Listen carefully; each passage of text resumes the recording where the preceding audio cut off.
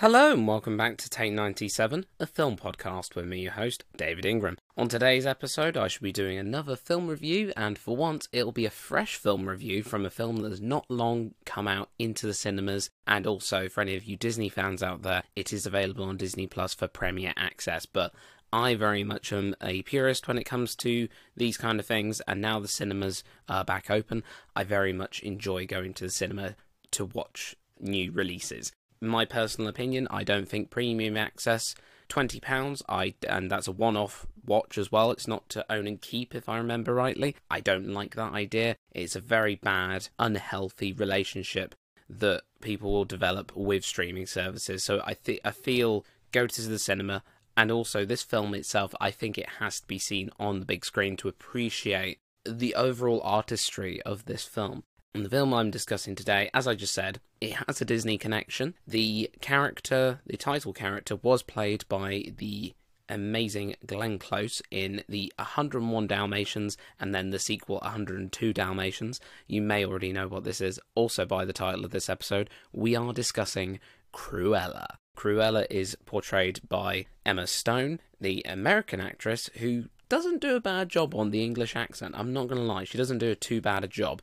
And then she plays opposite Emma Thompson, so it's the battle of the Emmas. And Emma Thompson plays a character called Baroness von Hellman, who's our main villain, as it were. Even though Cruella is one of the original core Disney villainesses, the Baroness is something of the opposite to Cruella. And although Cruella is very much meant to be the bad person, if you look at 101 Dalmatians and the original animated film from Disney, and you look at the books as well, the original book 101 Dalmatians that was released in the 1950s, Cruella is very much, in this sense, an anti-hero. She's rebellious. This version of her, played by Emma Stone, is presented in the 1970s, so aligned with the punk rock movement, and because Cruella is an devoted follower of fashion, she is set against these trends, so the punk rock atmosphere and crowd of things in terms of both music, culture and fashion specifically. And we see Emma Thompson's Baroness, the high class of fashion house leaders, bringing out new lines and trying to keep up with the times but not quite getting it right, and Cruella rivaling her in the world of fashion.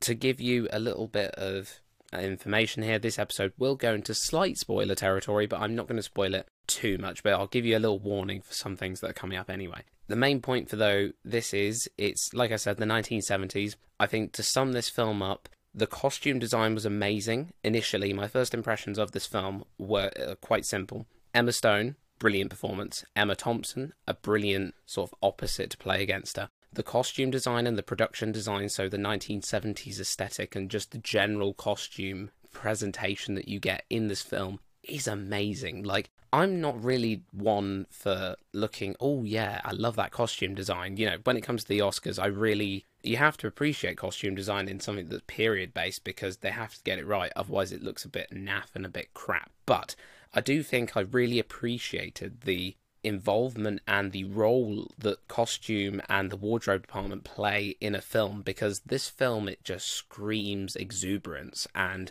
extravagance and decadence. I say decadence, that sounds like I'm talking about something set in the 20s. This is the 70s, and the costumes are just lavish to galore. I absolutely love them to pieces.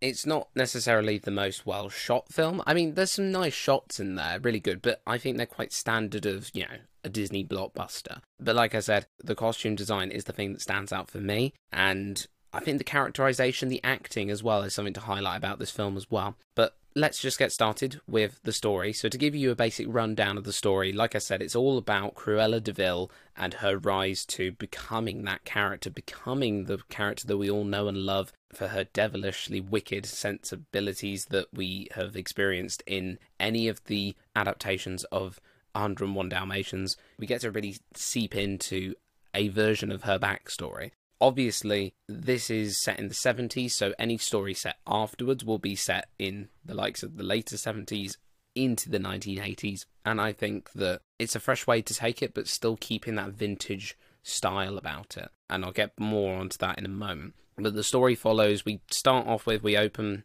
up with a young Cruella de Vil, but it's not. Her name isn't Cruella de Vil. Her name is Estella Miller, and we see her as a young child growing up. We see her being born, and then we see her sort of at like a toddler intermediate state, like pre-teen stage, where she's sitting down at the dinner table with her mother. It's all very nice and sweet and innocent, and she's made out to be this genius, and she's got genius ideas in her head, and she's beyond her years is the general idea that we get from the beginning of the film. And I do think that the thing is with this film, it's not so much a criticism really, well it kind of is, but we have this longer extended backstory before we even get to the Emma Stone section. So to cut a long story short, we follow young Estella in a pre-teen stage, teenager phase, and she grows up. We see her already sort of trying to be her unique self, and her mum tells her not to give in to Cruella, which at this stage obviously we think, well, that's like a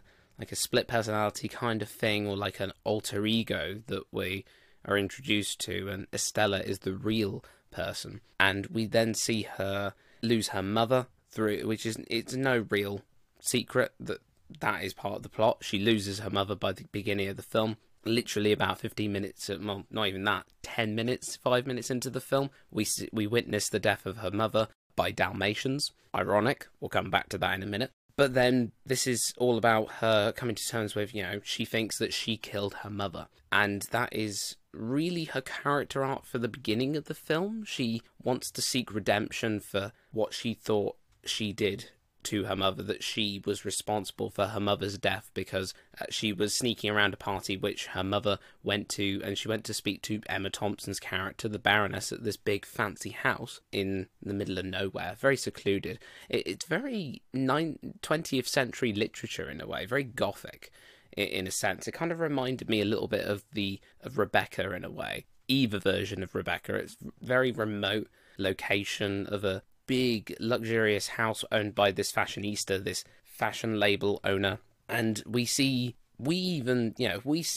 Estella get up to all sorts of mayhem during the party. She gets chased by these Dalmatians, and they run up to her mother and they push her off the cliff. That is what we sort of see, and that's her arc for the beginning. She's trying to prove a point, trying to make her mother proud, even though she feels responsible for killing her, and she wants to sort of redeem herself in a way. And, we don't really see anything remotely evil in Cruella. We don't see that throughout the majority of the film. And Emma Stone, I think, when we get to the adult stages of Cruella de Vil, and we actually see Cruella take form, we get to see this, I don't know, because it's like a split personality. And one thing I find really interesting is they made her she was born with black and white hair. It's not a case of she dyed it, it's a style.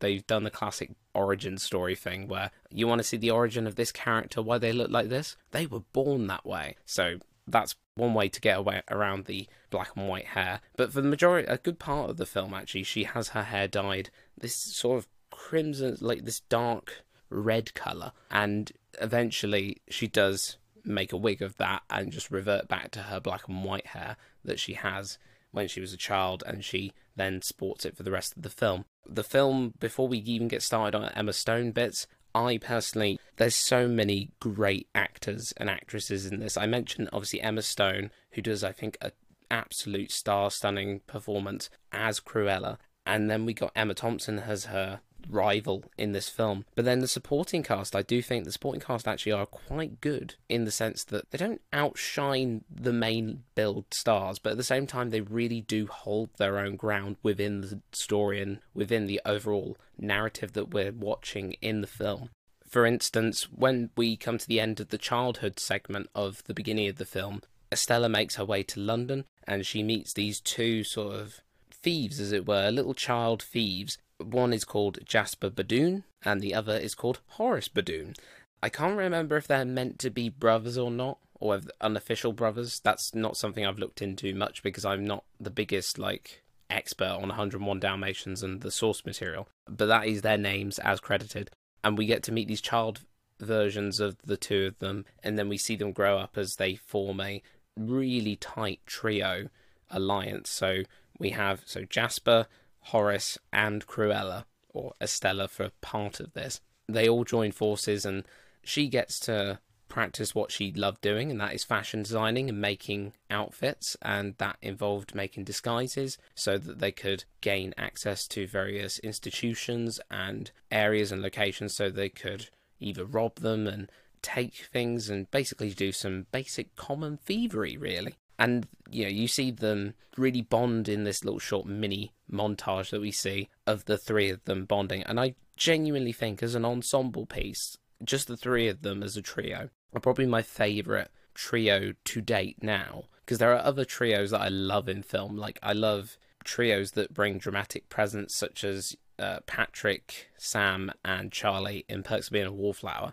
That's a different kind of trio. But I do love this trio, which are wicked, devilish, and funny and heartwarming all in one go. And I can't help but, I have to give a shout out to, so when they get to the adult stage, obviously we get Emma Stone, but Jasper is played by Joel Fry, who, it escapes me what he's been in now, but he's been in quite a few little bits and pieces here and there. You may recognise him from like British TV dramas and a couple of other little mini projects as well. But Joel Fry, genuinely, he's the heart and soul of the group, whereas Cruella is very split, and you have the Estella, which is the sweet, bumbling, nice side of her, and you get Cruella, who's the strong, confident, amazing woman that will define fashion in this universe. You get this sweet, tender, lovely performance from Joel Fry, who wants to see the best in Cruella when she is Cruella. And there's a lovely gag which runs throughout the entire film, which I personally loved. I love the gag where it goes, Jasper and Horace, they don't want to follow her anymore. They think she's going a bit extreme, but every time they're not really sure on something, Cruella brings up it's because of my mother, my mum died. And every time she mentions something to do with family, the pair of them just go, oh, she's played the mother card. She's played the, we can't say no to that, can we? It's all within good reason. And Cruella is doing things maliciously in some respects at one point against Emma Thompson's Baroness, and they don't quite agree with it, but then because they work out that she's doing it because of her mother, and, she's trying to gain some sort of self-respect in a way, I suppose, or like regaining some self-confidence and realizing that things weren't her fault, but at the same time, trying to move on from the death of her mother, which we saw at the beginning. They're a bit soppy when it comes to that, and they fall for it every time, and they're like, oh, do you know what? We'll help you. We'll do that. And that includes all these massive charades and like big shows which show up the Baroness, because the Baroness is very hoity-toity, and Jasper and Horace use their skills to get Cruella a job at the fashion house that's run by, to get Cruella a job at the fashion house which is run by Emma Thompson, and eventually she ends up working as a cleaner, and we see her progress to become one of the top designers to be rivaled and to be like the right-hand woman to Emma Thompson. And ultimately things get discovered, secrets from the past, and Estella, as she is before she makes her dramatic transformation, discovers the dark secret behind the Baroness and the connection that they share with each other. I'm not going to spoil it too much, but because I think you guys should watch it, but there is a connection there with Estella's past, and it influences her future decision-making when it comes to the Baroness, and making her the arch-nemesis of Cruella. Like I say, Jasper is a great supporting cast member. Paul Walter Hauser plays Horace Badoon. He is the funniest man, I swear. The actor himself, I was in a cinema that had a fairly decent amount of people in it, and literally every time he cracked a joke, he had his own little moments. Horace's jokes and comedic timing really, truly shone through. Everybody laughed at them. There was audible laughter in the audience at every single joke that he brought across, and every little thing. There's a really good gag at the beginning where I think it starts off with the child actor as well, but Horace is always the one to mention, oh, what's the angle? And Jasper's like, oh, I got you this job with this fashion house. And Horace is always questioning, what's the angle?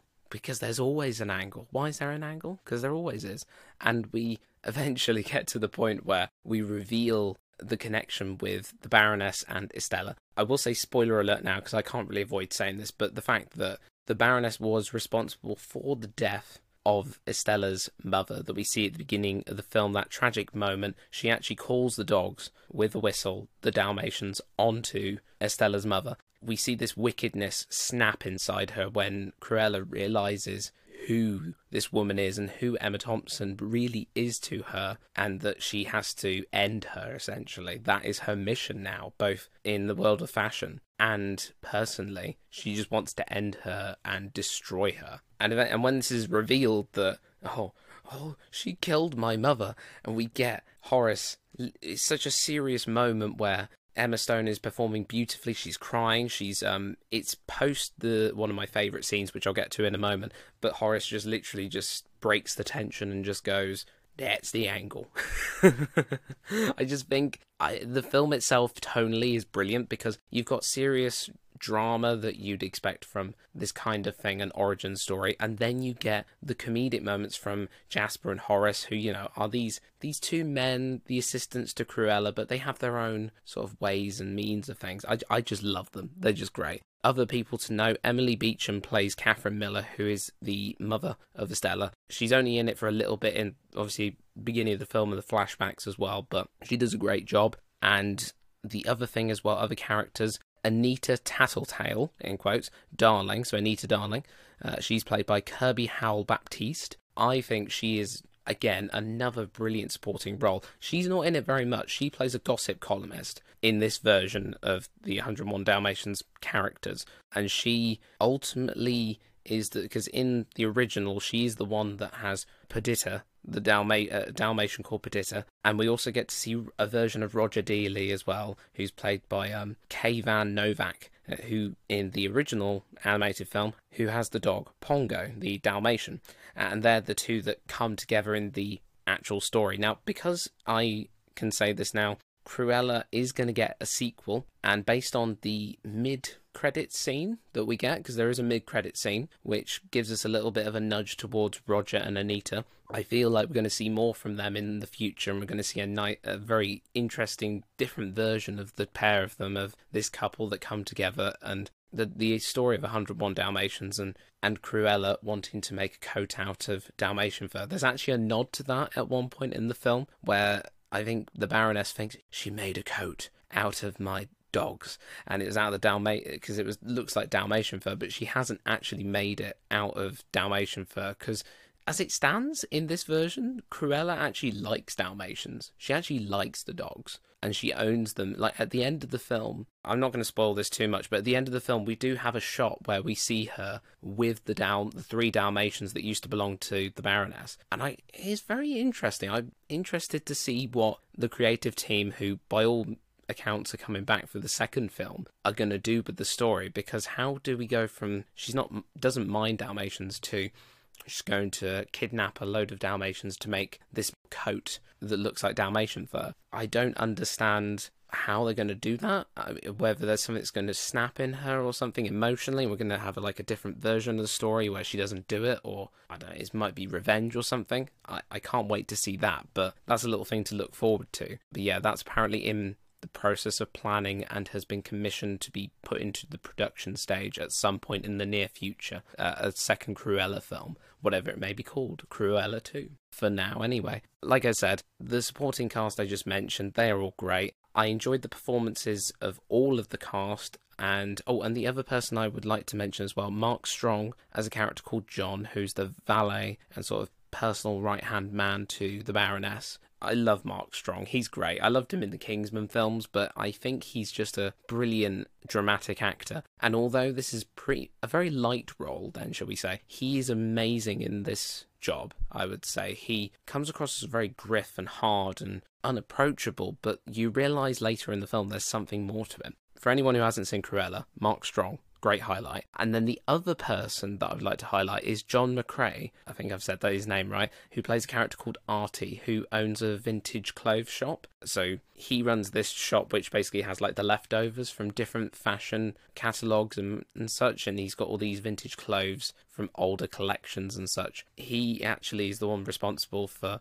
bringing Cruella's original sort of appearance to life then. And it's the clip that's shown in the trailer. This brings me to my next sort of concluding point about my favourite moments from the film. I enjoyed the performances by all the characters, but I think the costume designs really do make this stand out. The 70s is a vibrant time in any respect, and 1970s London is something else to behold. My favourite moment in this film, and it's in the trailer, it's a clip that's online, freely available for anyone to watch, but it is the reveal of Cruella. So when Estella is dead, as it were, and she's laid to rest and put away into the closet, we then get Cruella's reveal at this big massive ball, which is arranged by the Baroness. It's a black and white ball, black and white only. You're not allowed to wear any colour. Everyone else is adorning to this moment. Then you see Cruella walk in, and you know it's her anyway, because you can tell it's her. And you see Emma Stone with this black mask on,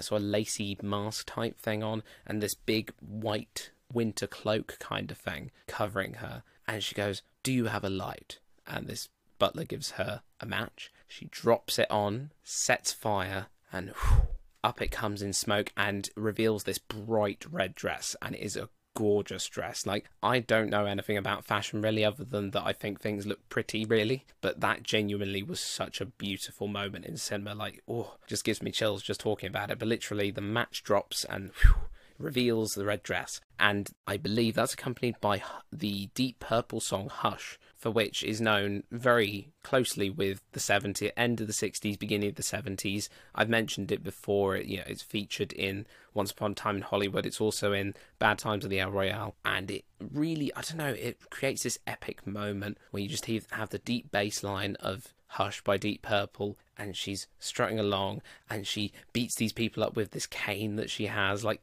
it's almost like a mini fight sequence, but it's not. I just relish in it. And then she goes up to Emma Thompson and has the audacity to say, "This is what I'm wearing," and she's waiting to get chucked out, but the Baroness lets her stay, even though it's not black and white. And she goes, "Oh, it's really nice. I really love your dress," and that kind of thing. And it turns out to be one of her designs, the Baroness's designs, with a few alterations from Cruella, because we are establishing very early on that she is a fashion genius then, and very creative mind.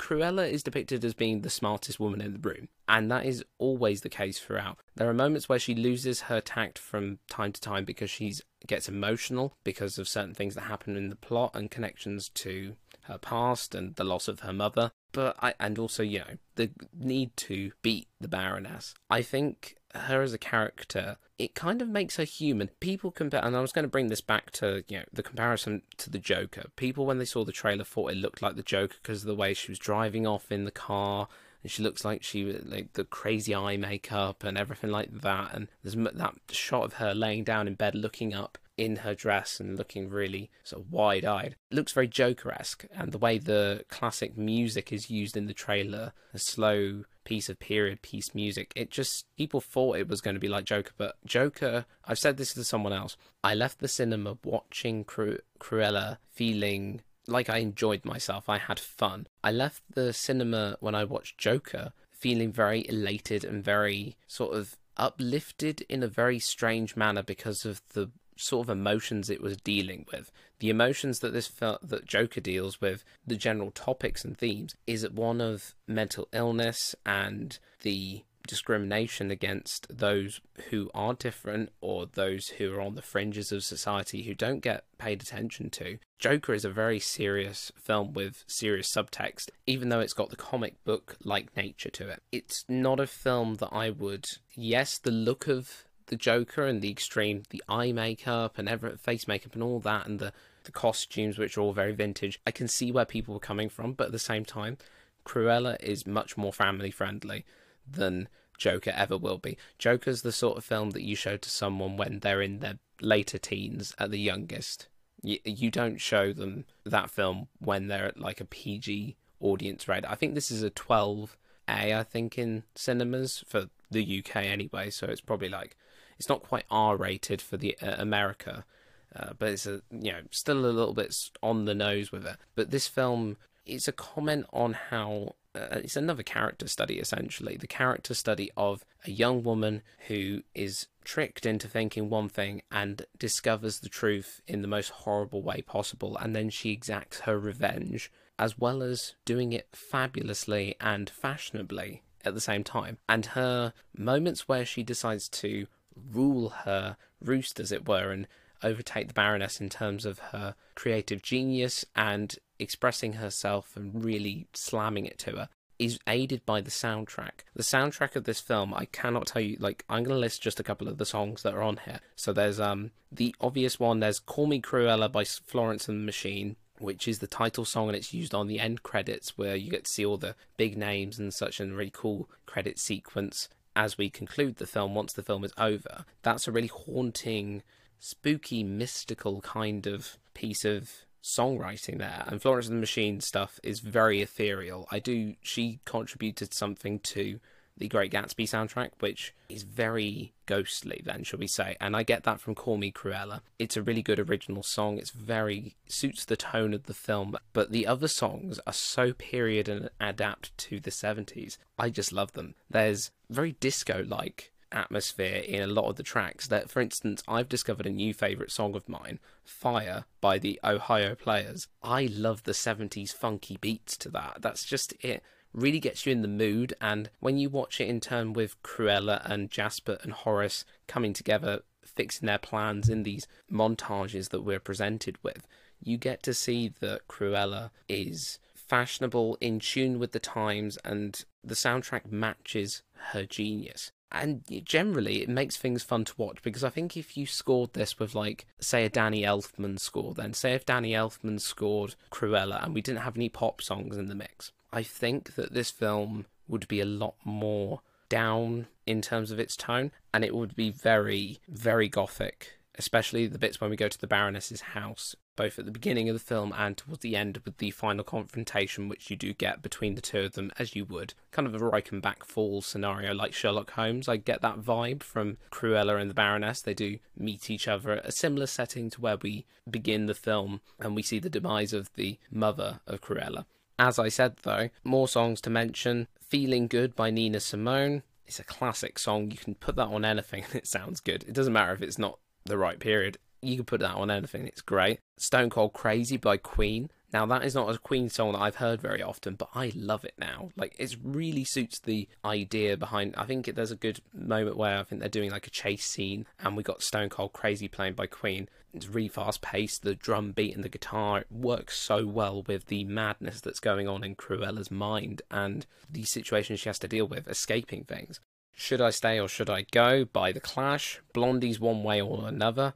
Really classic songs. ELO, the Electric Light Orchestra. Living Thing. That is a song that I know very well, but the way it's used with Cruella claiming her glory by bringing another amazing new piece of fashion to another fashion show and upstaging the Baroness once more, it's just amazing. She's just cackling away. There's one time where she literally just comes out of a big truck with a load of rubbish, and that's her dress, and she goes floating away, and she's going away to the tune of Living Thing and a couple of other hit songs. I just think the mixture of the hedonistic style of, like, elation then that you get from 20s films, like stuff like Great Gatsby parties, but you got it in a 70s setting and applying that to Cruella and her creative madness. The scene where she gets revealed with the red dress, absolutely amazing. I cannot highlight that enough. It's a brilliant, brilliant moment, and truly cinematically, hairs stand on end, and you're like, whoa. But other things I'd say that made this film stand out stylistically, the on-screen text from the headlines of Cruella, latest fashion crazes hit London, and you get all these news reports, but you get the text on screen, as well as like newspaper faded in, kind of in a similar vein of what they did with Roxy Hart, so Renee Zellweger's Roxy Hart in the 2002 film Chicago, where she became front page news and everything like that. That style makes, everybody's talking about her, words on screen. It really just sort of made things stand out a little bit more. Again, there could have been many other ways. In my opinion, they could have done that. They could have done it through other means and other ways, other technical ways, but I think with seeing text, on-screen text, it really highlighted that aspect of it all. And we get to see other moments. So little for anyone who loves 101 Dalmatians and the Glenn Close versions, and obviously the thing that stands out to most people is the car that has DeVille written on the license plate. And I just think the way it comes about, it's towards the end of the film actually. It's actually how, because throughout the entire film she's just called Cruella. She's Estella, but then she becomes Cruella. But she's never Cruella DeVille. And the way they find it is organic. It happens to be, I think it's a Rolls Royce, and it says DeVille. And again, Horace comes in with a brilliant one-liner where it's like, oh, it's a devil. It says devil. That's ironic, isn't it? That's funny, because Cruella is devilish and she acts like a devil woman, to quote the song. But then she goes, oh, DeVille. I think it's pronounced DeVille. And he then comes in when the car comes in, I think there's a moment where Cruella DeVille is announced to the world towards the end of the film. You get this moment where she goes, "It's Cruella DeVille is here." It's like, it's spelt devil, but pronounced DeVille. And I think it's another brilliant comedic moment from Horace. I enjoy his performance the most. And I've just sort of gushed about how much I love this film. I'd give it a solid 4 out of 5 stars, mainly because it didn't drag. It had lots of moments that were very fast-paced, and you were always constantly entertained and kept in the loop of things. I don't think there was many scenes really I felt that could have been shorter. I think there was just the right amount of build-up and just the right amount of collecting of emotions, then, shall we say, to make this into a powerhouse performance for our two leading ladies, the two Emmas. Emma Stone, I think she plays a wicked performance where she goes from a girl who knows she's a genius, she wants to do well, she wants to make her mum proud, and then she still does that, but because of certain aspects in the story, she just snaps. And that is what happens in this film. You see the twist of a personality, which, very much like Joker, you get to see what she does to society around her and how she influences them. But in this way, it's a much more fun, not comic book way, because even Joker's comic book, but I would say that this is cartoony in a way, kind of, because obviously is from Disney source material, built on the back of a slightly less darker piece of source material, the original novel from the 50s. But at the end of the day, it was a brilliant performance. Soundtrack was amazing. The reveal scene with the red dress, stunning. And the costume design, perfect. I absolutely loved it. Toot sweet. That is all I've got to say on the Cruella review, really. I've loved just sort of talking about this, to be honest, and if you guys have any thoughts about Cruella, please let me know. But I'd just like to quickly remind everyone that next episode after this one is my 50th episode, and it'll be exactly 1 year since I started the podcast. I hope you tune in for that episode. It's a special episode with a guest on there as well, talking about a director and a body of work that me and the guest love very dearly. A good friend of mine loved very dearly. So I hope you tune in for that episode. But like I said, to conclude this, Cruella is fabulous, devilish, and stunning. Absolute knockout. I highly recommend it. Anyone who hasn't seen Cruella, go and watch it. I highly encourage you to go and watch it in the cinema, because it's a beautiful film to watch, aesthetically and just as a piece of fun, really. So yeah, Cruella DeVille, you have entertained in a stylish, fashionable, and very devilish manner. But that's a wrap now on Take 97, a film podcast, the Cruella review, and I shall speak to you soon, guys. Thank you very much for listening. See you later.